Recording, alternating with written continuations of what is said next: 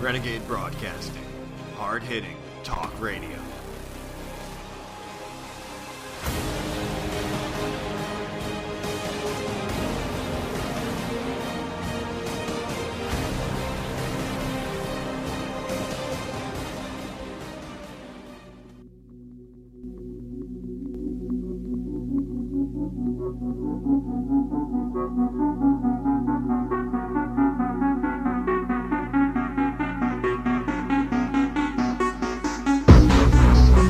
Another day is done. Ages of nothing, and another hope is gone. Yearning for something, waiting to be born. And her walls are closing in, so painfully silent. She's a prisoner within, lost on an island, waiting to be born. She said, I'm waiting to be born. Welcome to the Heathen Hunt here. Charlie is not able to do the show again here tonight this week. He ought to be back with a show tomorrow night. But since Heathen Vegan and I decide to step up to the table, you'll get at least an hour of radio from us here tonight. Heathen Vegan, thanks for doing this on short notice. No, you're welcome. It's good to be here as always. Yeah, it's always good to have a conversation with you. I always learn something. I always feel like we discuss some important topics, and they're oftentimes much more interesting than some of the current events type conversations that I get to have. So, one of the things that has been very pressing recently is the censorship that has ramped up. And I'm not just talking about InfoWars and Alex Jones. I think they've actually benefited a great deal from this because they're driving all of these people over to InfoWars with all the excessive media coverage. And Alex Jones is not calling out the people who are actively censoring these platforms. This guy who's a conspiracy theorist, who's well known as, making up these conspiracy theories, gets kicked off of all of these different platforms on the exact same day. Now, these companies are supposed to not be working with each other. There is not this kind of Silicon Valley trust. So there's not supposed to be a monopoly operating out there, but they had even though they're supposedly fighting with each other for market share, they had collaborated so that on the same day the ban hammer came down on Alex Jones.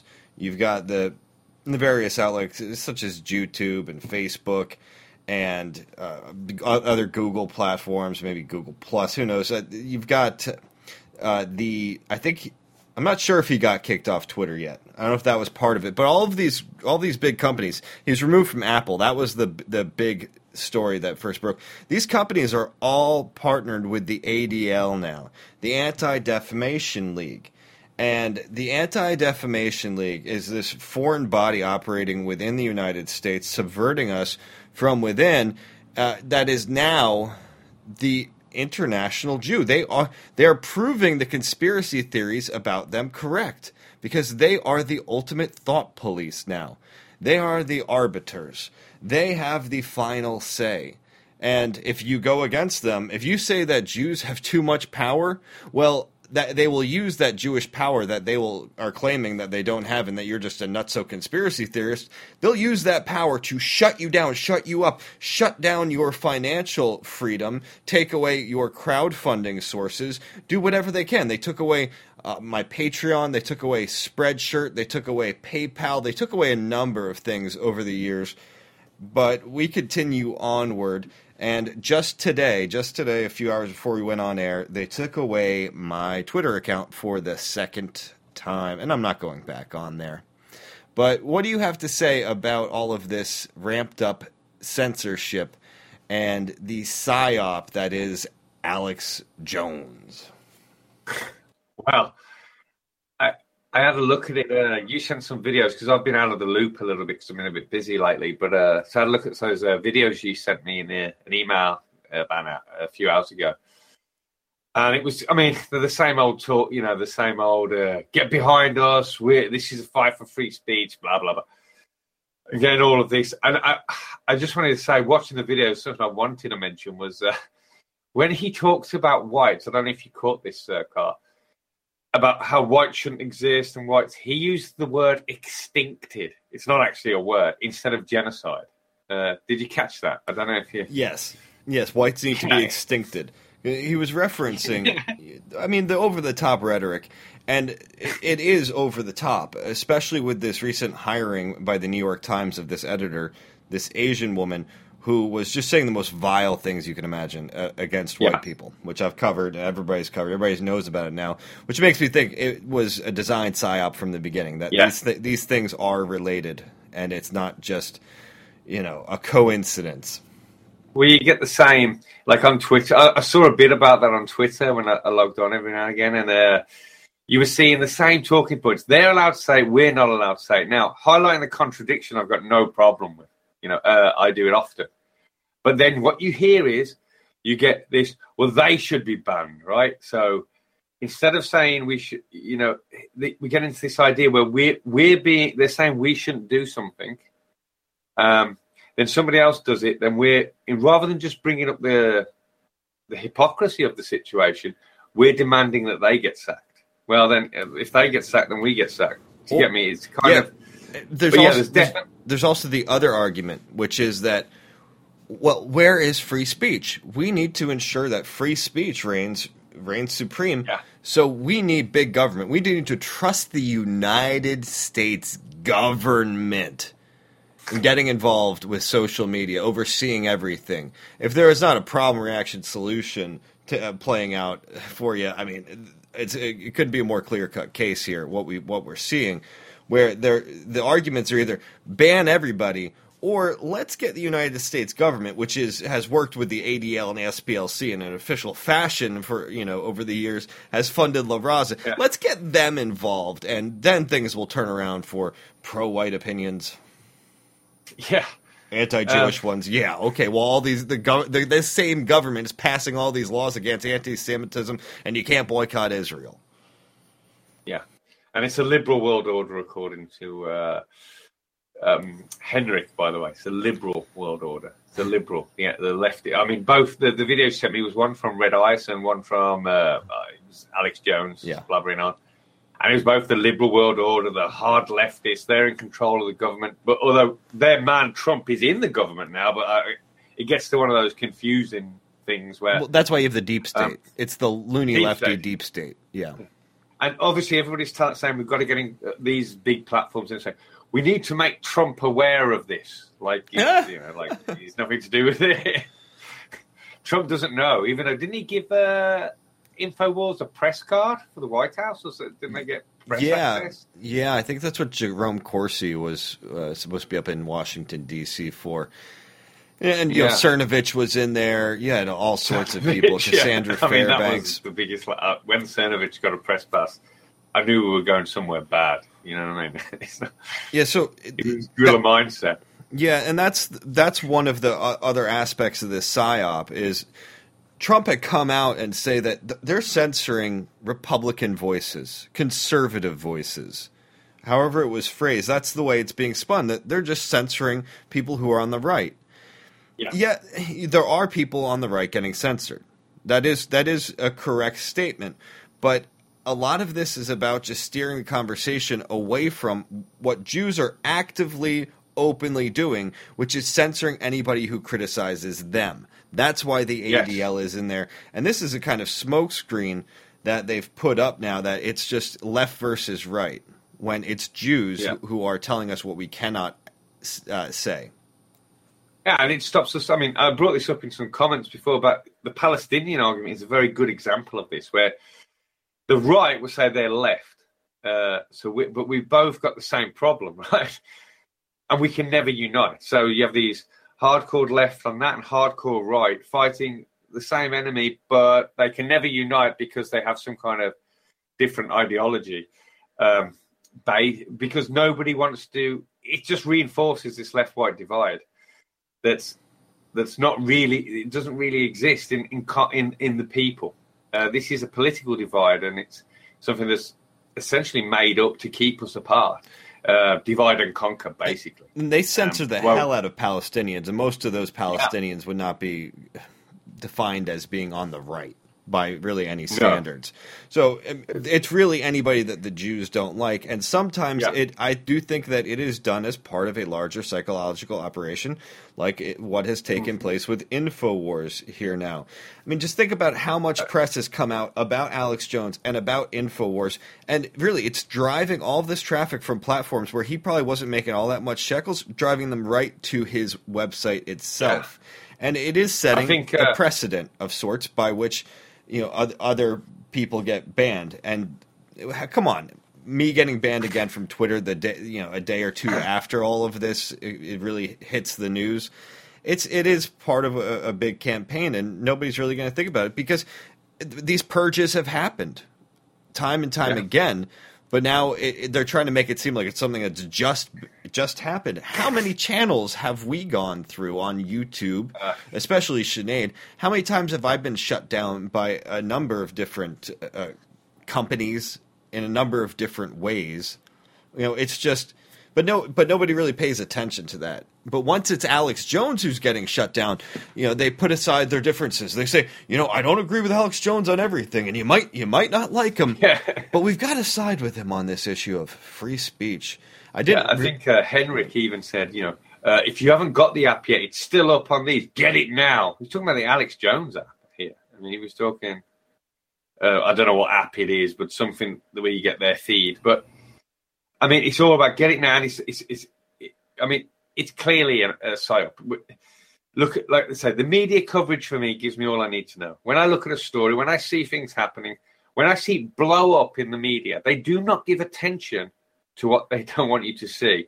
I think Gerhard Lauck, in an interview you did with him, he showed you just how, in the early days, when they give him negative attention, it only benefited him. It never did him any harm with his organizations.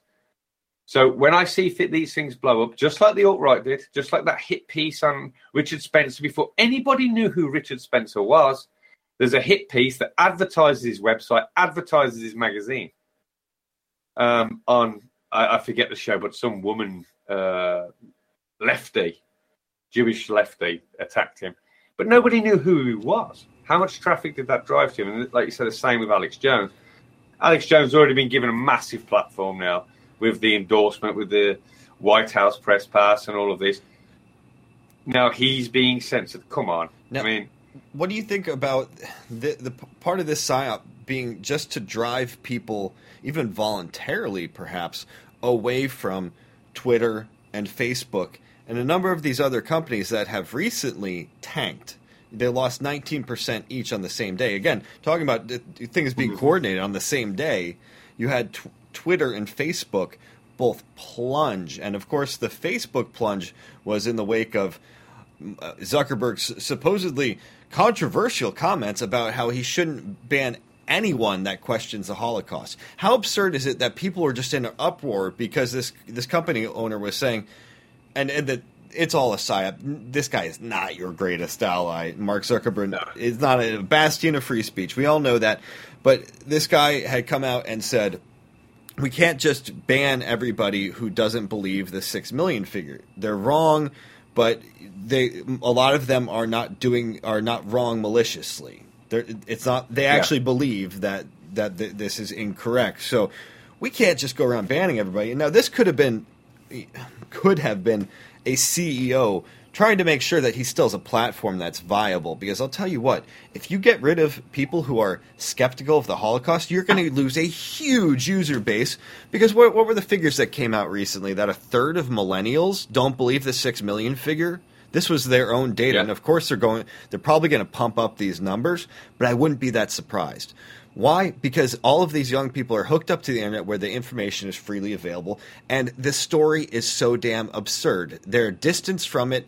Their parents are distanced from it as well. They did not go through the original trauma of World War II, and they see all of these damn lies. They see fakery going on everywhere, and some of them have seen Hellstorm, so they're getting it. And so for these companies to actually continue making real money off of their user base, well, they need a user base, but they also can't just censor the hell out of them. So it makes me think that perhaps Twitter and Facebook and perhaps some others we'll see coming up here will just lose a lot of credibility, lose a lot of users, and I really think that this is kind of designed to happen because we were using their platforms even while getting banned and suspended quite a bit. People like us were using their platforms very effectively before any of these draconian measures came in, and they want us to be off them. If they can't get us all off them, if they can't stop the message, they'll just shut it down. They'll pull the rug out from these companies. They've already made a lot of money. There's a lot of money that's been made from them. People will be compensated, and then there'll be no more. It's a controlled demolition, perhaps, what we're seeing, so that basically we don't have the opportunity to use enemy platforms against them. That's a possibility here because, like you said, they've been around for a while now, Facebook and Twitter. It's in the age of fast-moving technology, etc., they've probably had their day, right? So maybe some new platforms will come out with very different guidelines, very different rules, very different setups. So, I mean, that's a possibility. But go back to the Alex Jones, the Red Ice. Or ghettos. Or Gabai ghettos, right? Yeah.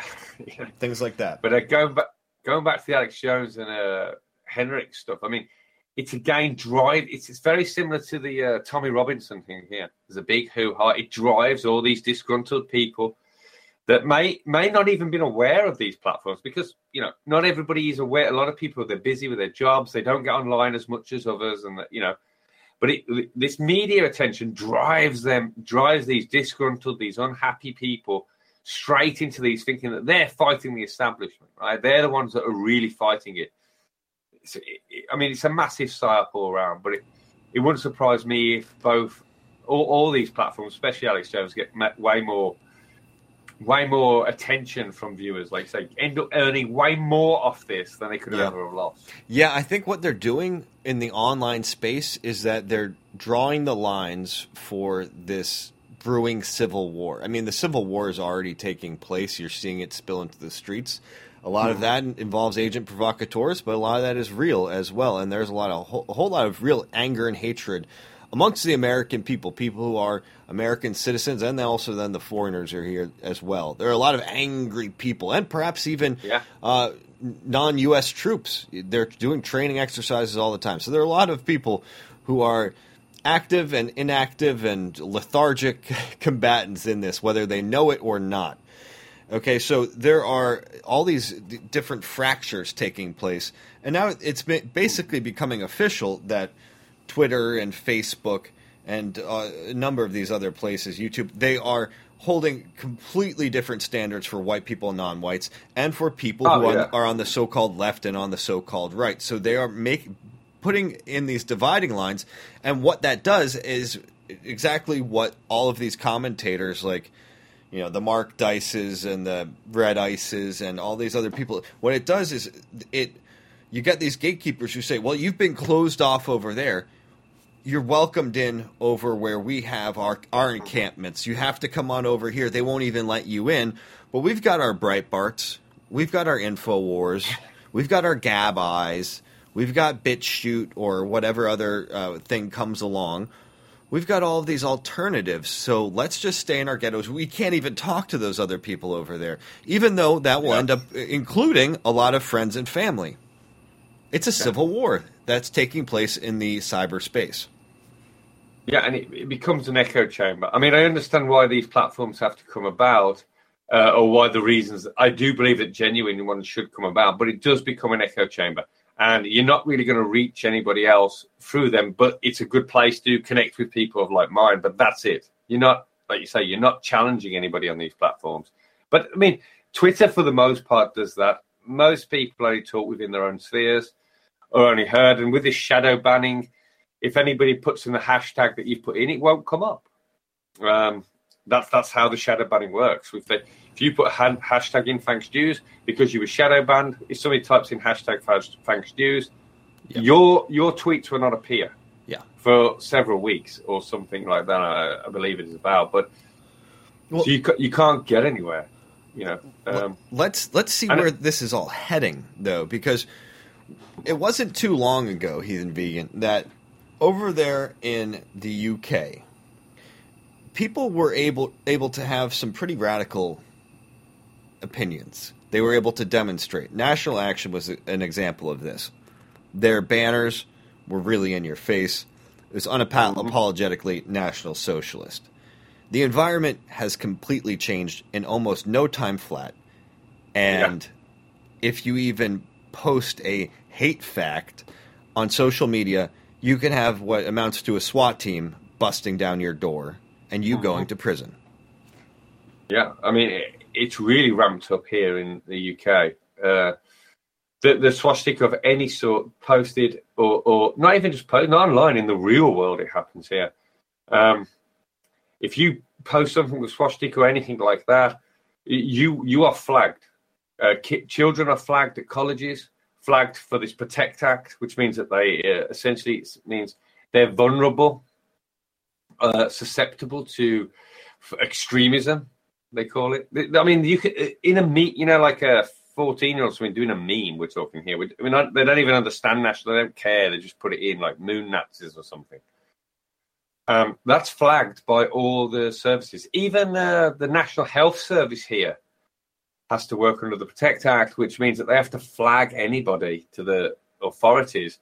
Not that they've committed a crime, just that they have shown a sign that makes them vulnerable. So anybody that's vulnerable, literally anybody can be vulnerable because everybody is susceptible to propaganda. That's why that's why companies spend millions on advertisements. So it's all nonsense language. And I've had to deal with some of this personally here in the UK. It's getting ridiculous. But yeah, the not only on cyberspace, but also in the real world, especially here in the UK, that the battleground has completely changed. We are being silenced, but now they want to make it out like it's silencing Alex Jones, right? InfoWars. But something I wanted to bring up about a point you made that it's only right. When I was posting a lot of pro-Palestinian stuff many, many years ago, many years ago, probably way over 10 now, I used to get banned from Facebook regularly. As soon as you crossed that line, like you were saying earlier, as soon as I started pointing the finger at Israel, as soon as I started really, really going for them, I'd be banned. And not only banned, I couldn't get, once I was banned, I could not get back on. I could not make another account. Sorry. Yeah. And couldn't do anything. And there was no reason for my ban. There was no email. When I contacted them, there was no response. There was just nothing. Yeah. I mean, it was a strange ban.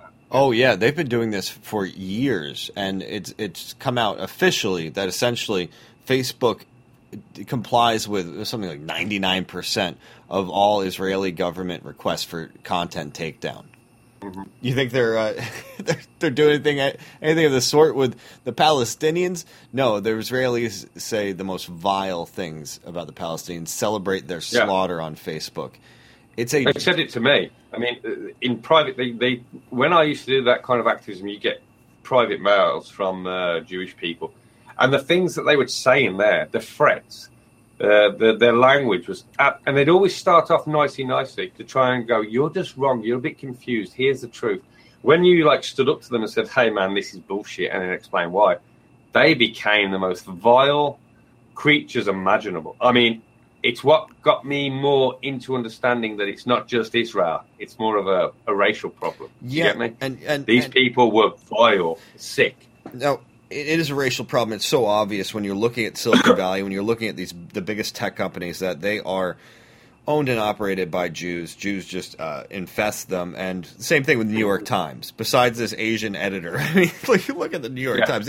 It's not called the New York Times for nothing. They're so vastly overrepresented. But you look at any of the big media corporations or any of the tech giants, you're going to see that same thing taking place. And they don't want us pointing that out. That's one of those hate facts. If you have the big old charts with pictures of just how many Jews are just running everything that all these news outlets, which tell us that Israel is the only democracy in the Middle East, amazing place. Some of them might have a little bit more critical of a slant once in a while, but Israel's only defending itself.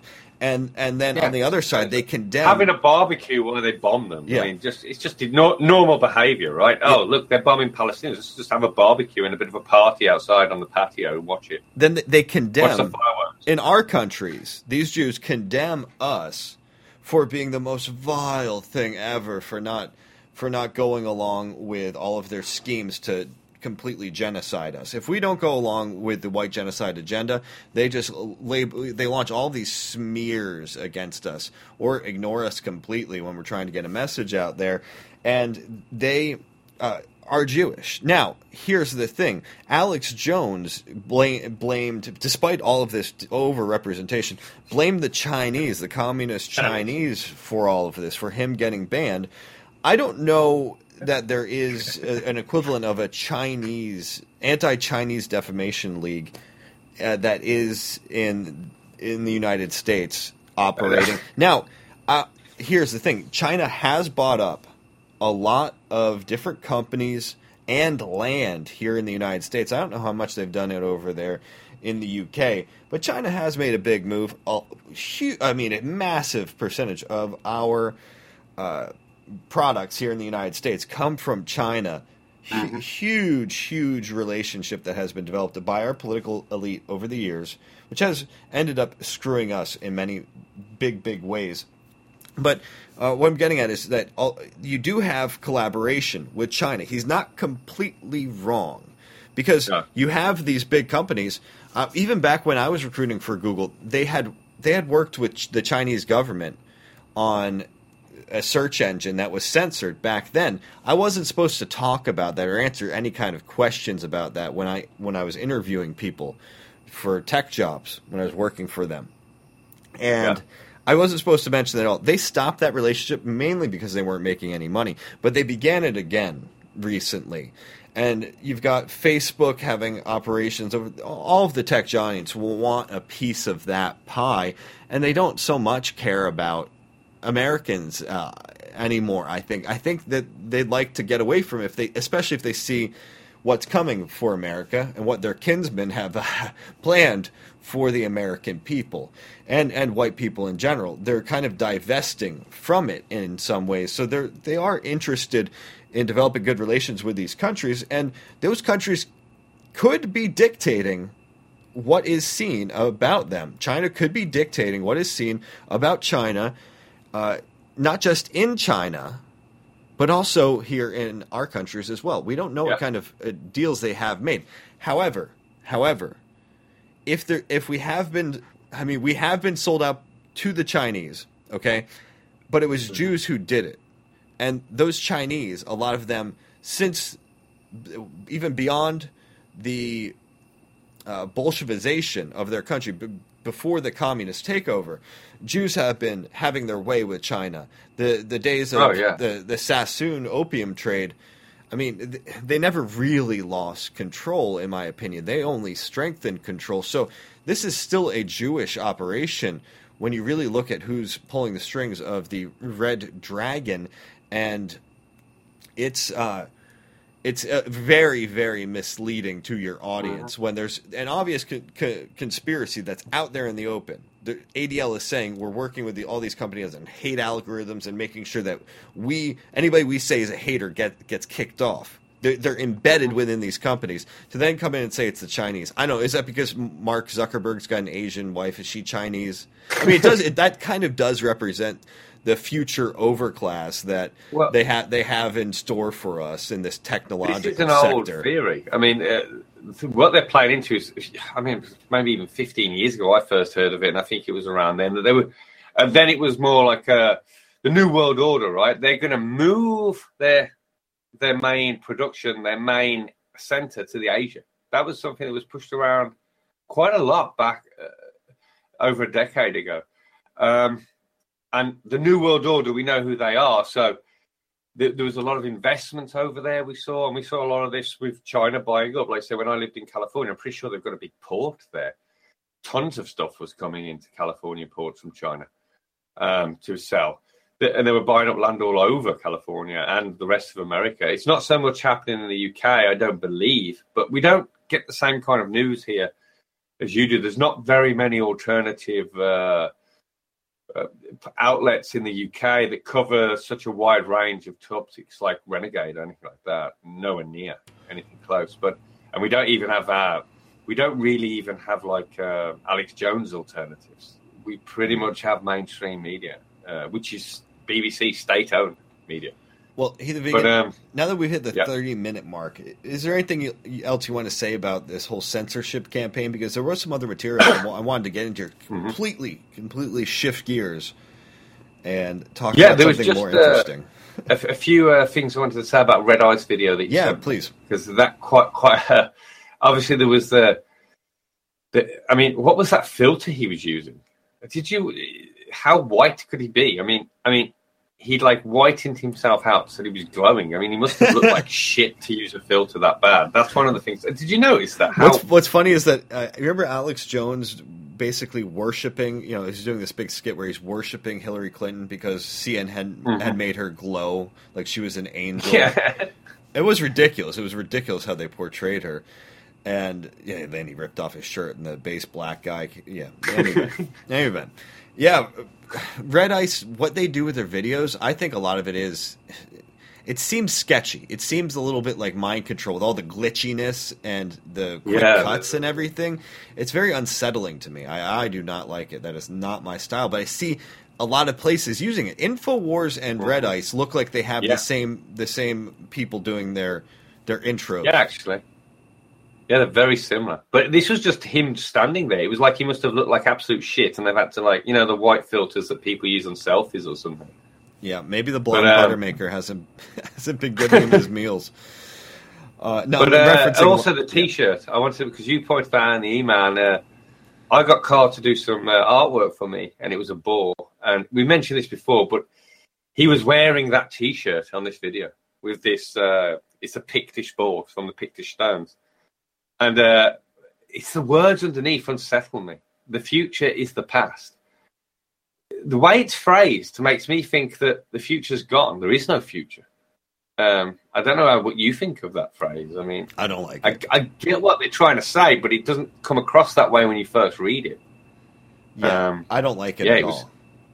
No, I don't. It's very, very reactionary and conservative. Like, we just want to go back to the past. But let's rewind it. Say that to me. I know, but I'm saying I see that kind of sentiment amongst a lot of these peoples. We just need to rewind it, 50 years. We need to be back somewhere in the they love the 50s. A lot of these patriarchy people, they think the 50s. And I will add with that, they're using a Pictish bull. Nobody knows what happens to the Picts. They literally disappeared off the face of the earth. So the future is the Pictish past is not a very good one. Just pointing that out. Yeah. Well, are you ready to talk a little bit more about the past? We'll go on to. Yeah. Yeah. Well, this is just a subject that we've covered a lot here. You and I. It's something that I find very fascinating, and that if I didn't have to be dealing with the current reality of all the politics and the alternative media and just the genocide that is being waged against us, I'd want to be studying this subject very, very in depth, because it's just a treasure trove. Digging through the earth, you might find some things from the past. Digging through our myths, the genetic memory, even just getting in touch with the ancestors, which was actually mentioned by Alex Jones. I played that on my show, but I haven't caught that yet. Yeah, I'm looking forward to it. You have to hear that when he's talking about Valhalla to the next level as well. But what some of the material I've been coming across recently is it's very compelling, not in its entirety, but in some of its key points, which put forth the argument that the pre-humans that are shown to us, all of them pretty much, are very, very distinct from us. Their bone mass, their strength, their skull, the skull shape. I mean, just the eye sockets. There is, I don't think there's even a possible missing link. But what happened is they had to invent that because they have no other explanation. So they have this intermediary between us and what look like upright primitive primates who could beat the crap out of us if we weren't so smart and didn't use tools effectively. I mean, these would have been very, I even call them people, these would have been very, very strong apes. They would have been pretty advanced as well. I don't know how much they would have been able to speak. We know that gorillas and all primates really cannot modulate their voice in the way that allows for us to speak. And they can't hold their breath for long periods underwater. And babies, especially babies, human babies can do that, which points to perhaps a semi-aqueous origin for our people as well, and also the aquatic ape theory that has been put forth. I mean, maybe that's why the human became so different, was it split off from all these others in an aqueous or semi-aqueous environment, was waiting around. But all of that kind of aside, what do you think about this? Do you think that these pre-humans that are shown to us really don't have any direct relationship to us? Or and also, I mean, this is a huge question, a big can of worms. And also, I mean, is it that those so-called pre-humans didn't have natural evolutionary forces put upon them, but rather were interfered with, genetically engineered, as the kind of Sitchin story, Sumerian interpretation goes?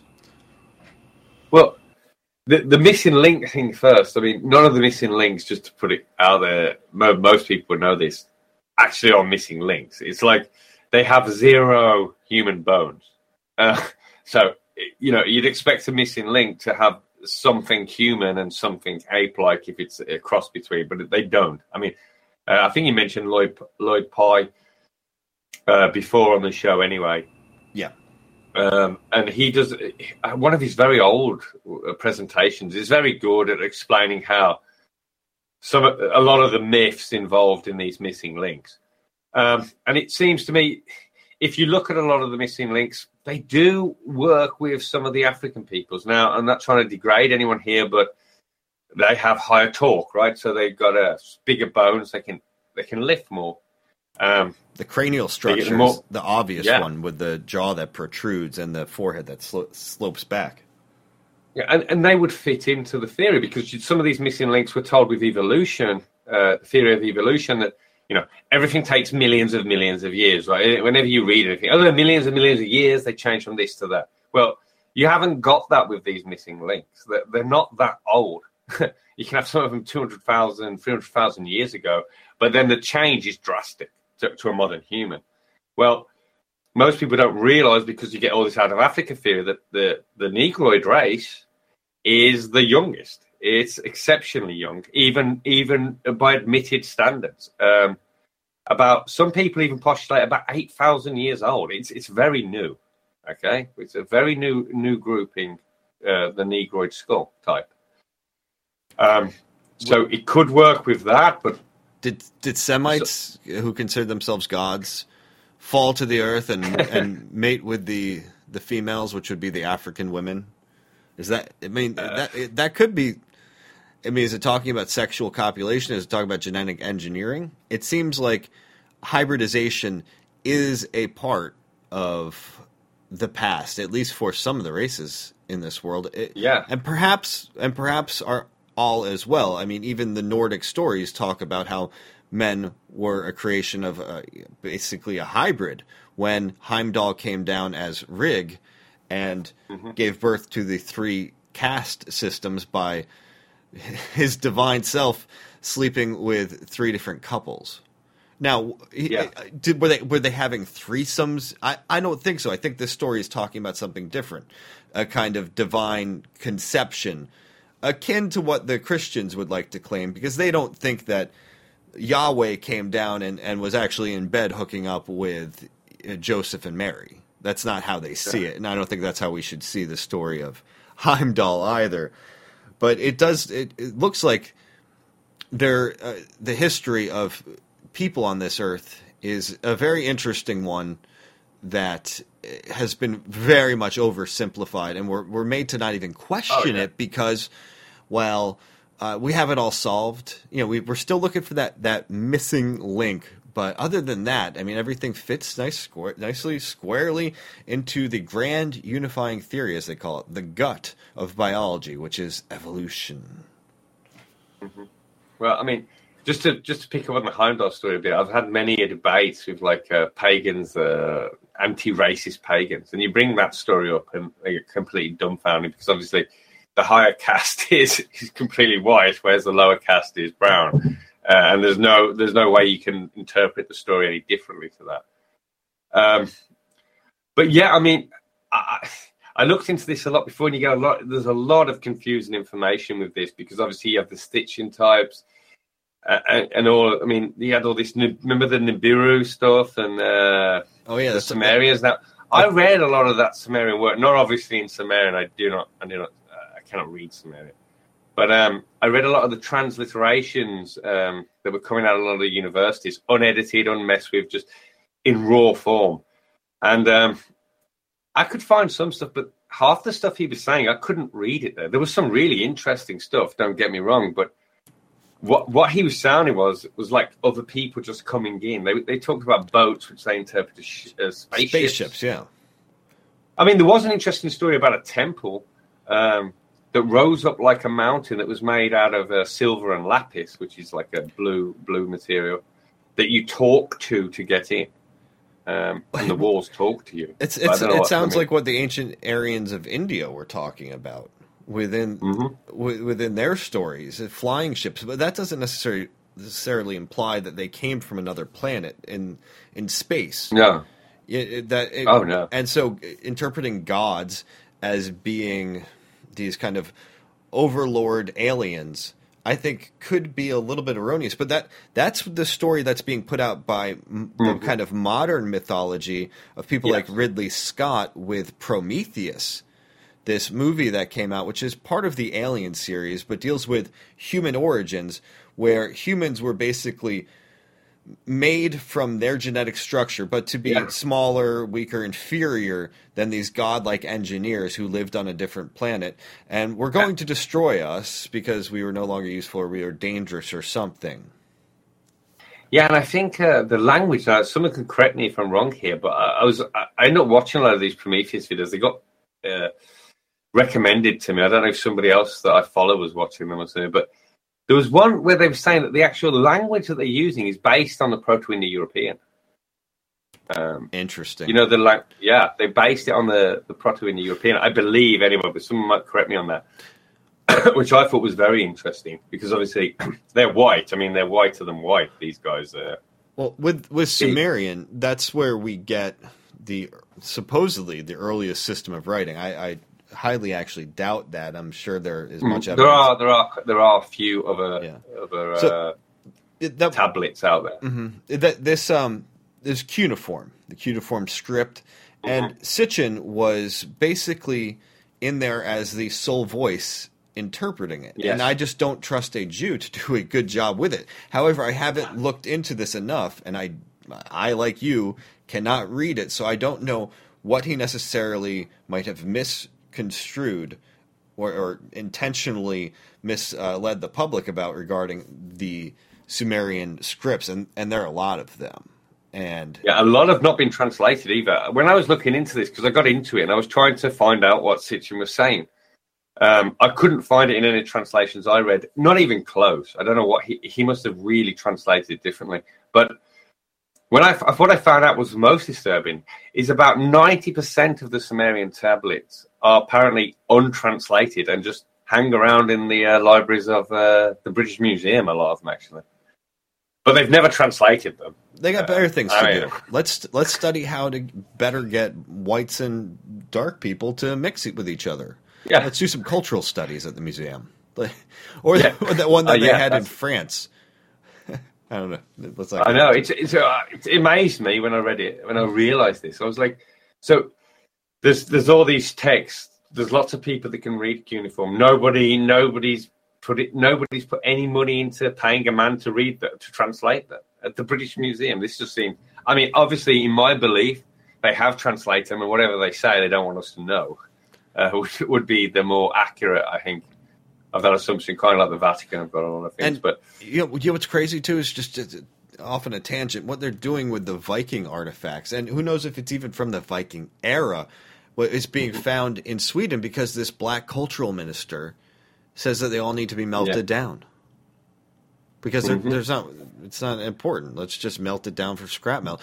Come on, if they were actually serious, if any of this was about making money, same thing with the social medias we were discussing before. If this was actually about making money or just the will of the people or doing anything, according to what's right, you don't just melt down artifacts that you pull up out of the ground. Any white person that would go to Africa and pull up some artifacts would either be smart enough to want to sell them or to say we need to put this in a museum, or at least, hey, this should be of interest to you guys because this is part of your heritage. Now, I'm not saying there hasn't been huge amounts of looting that have gone on, but it would be outrageous if there was a white cultural minister in an African country right now melting down artifacts because they're not important.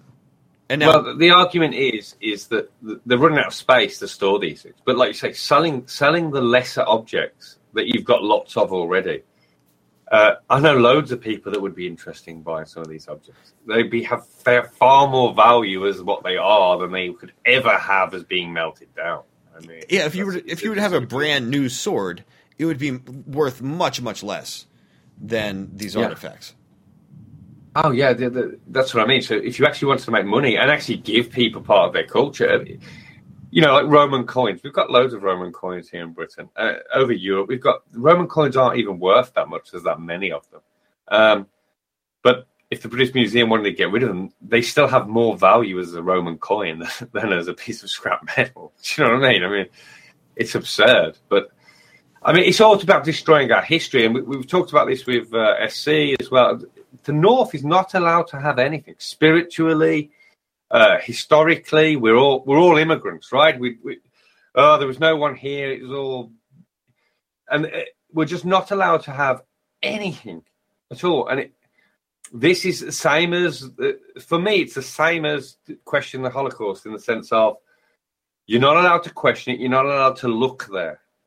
And that, same as with the Holocaust, is what raises big red flags with me.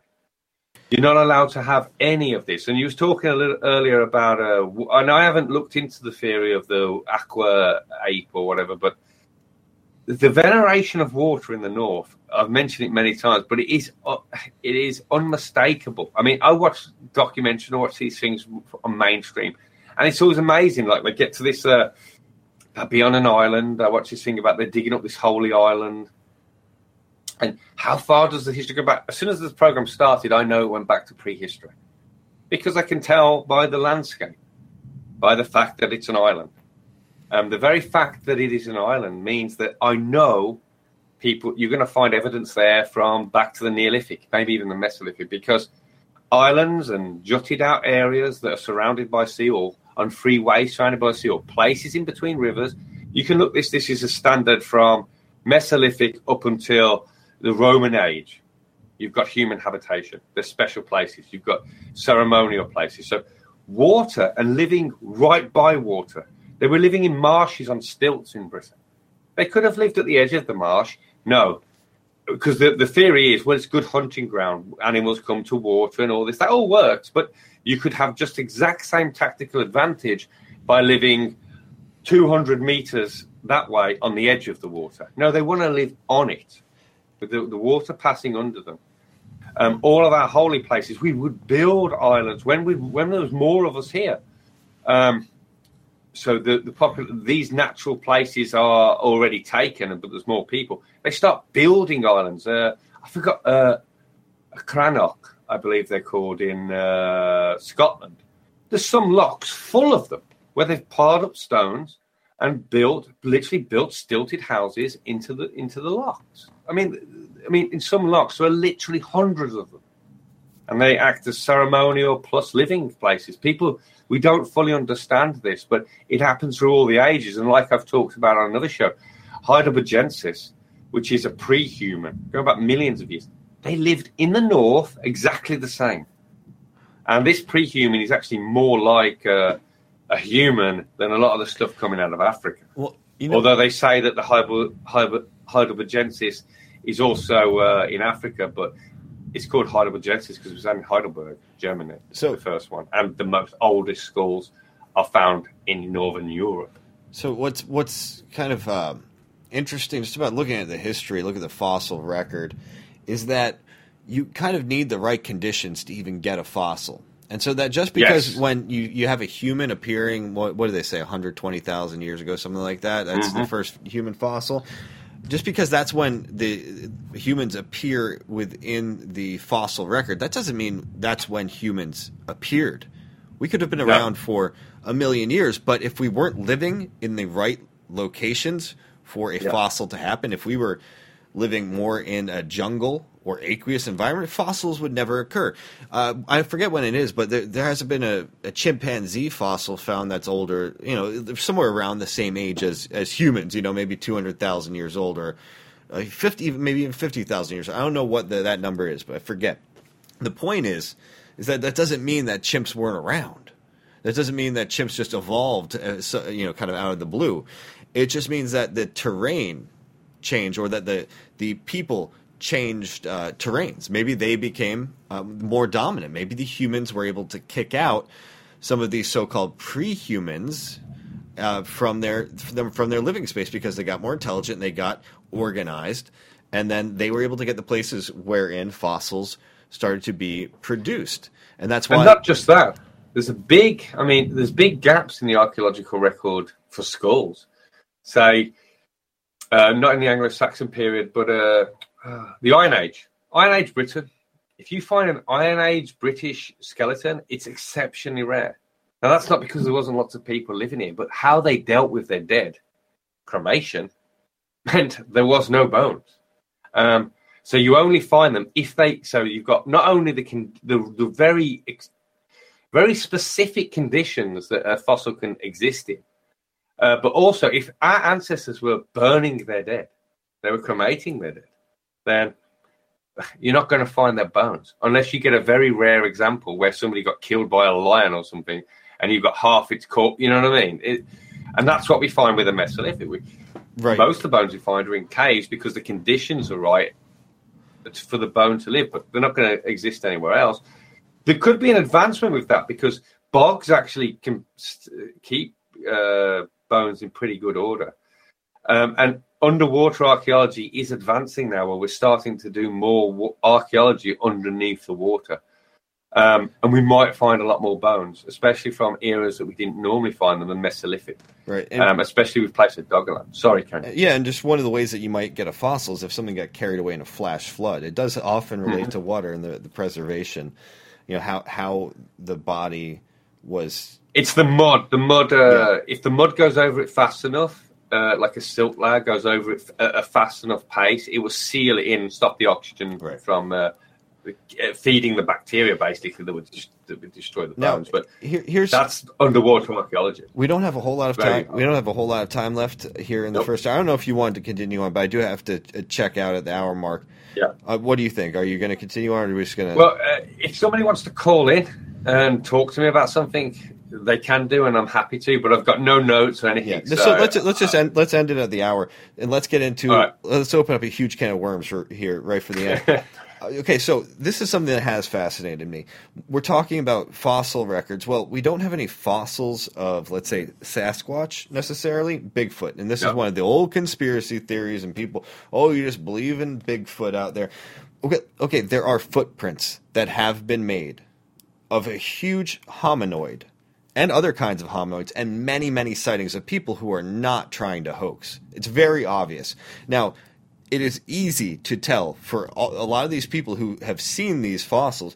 It's very easy to tell. They know what a real, or have seen these footprints that then they can capture. They know what is real and what is not. And fake Bigfoot feet are just so obvious. And real footprints of a massive hominoid are also quite obvious. So it looks like they've lied to us, perhaps knowingly, about those so-called pre-humans and what happened to them. They might not have gone extinct or become us. They might have gone on to become things like I think there's even supposedly a Florida swamp ape. There is the Sasquatch, the Bigfoot. There is the Yeti, and there are a few other kinds of hominoids who have been have been recorded roaming this earth throughout human history. But because, I mean, there are massive tracts of lands where humans don't even go. It seems like they live in these places and might come out at night. Now, am I coming out and saying I definitely believe in so-called Bigfoot? I don't know. I've had dreams about Bigfoot, which were very, very, it was strange.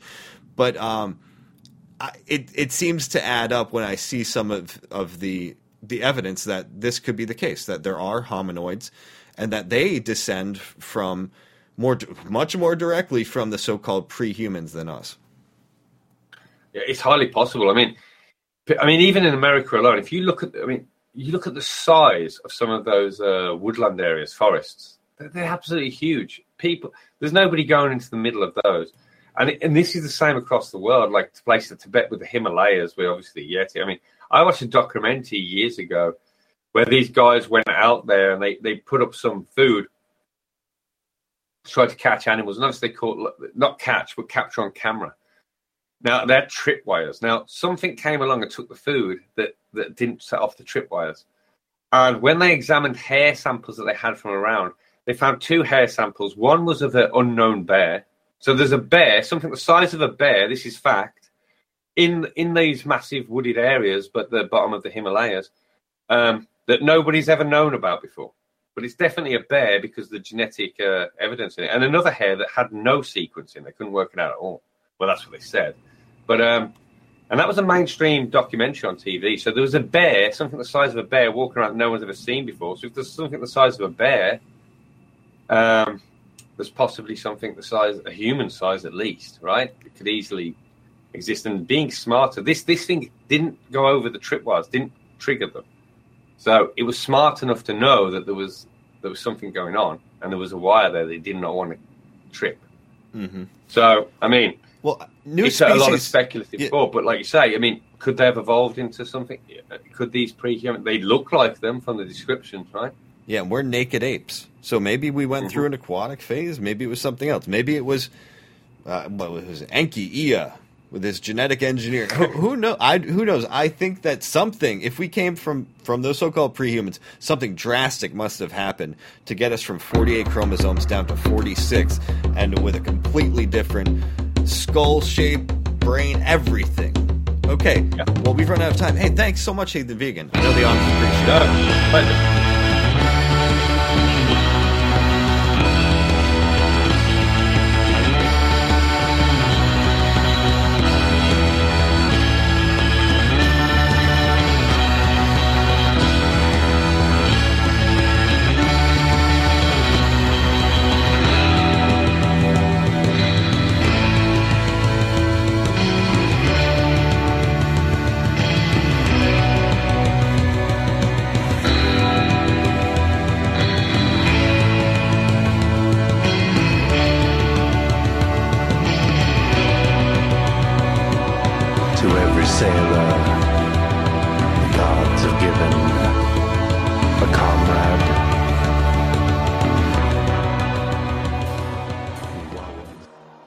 Herbs have been used by people since the dawn of time. When Rockefeller introduced allopathic medicine, many herbal remedies fell by the wayside as people put their faith in prescription pills, and the world just gets sicker. Here at Heathen Herbs, we look to the past and to nature for answers. We offer tinctures, magnesium skin cream, lip balm, tooth powder, colloidal silver throat spray, and more. Check us out at heathenherbs.com.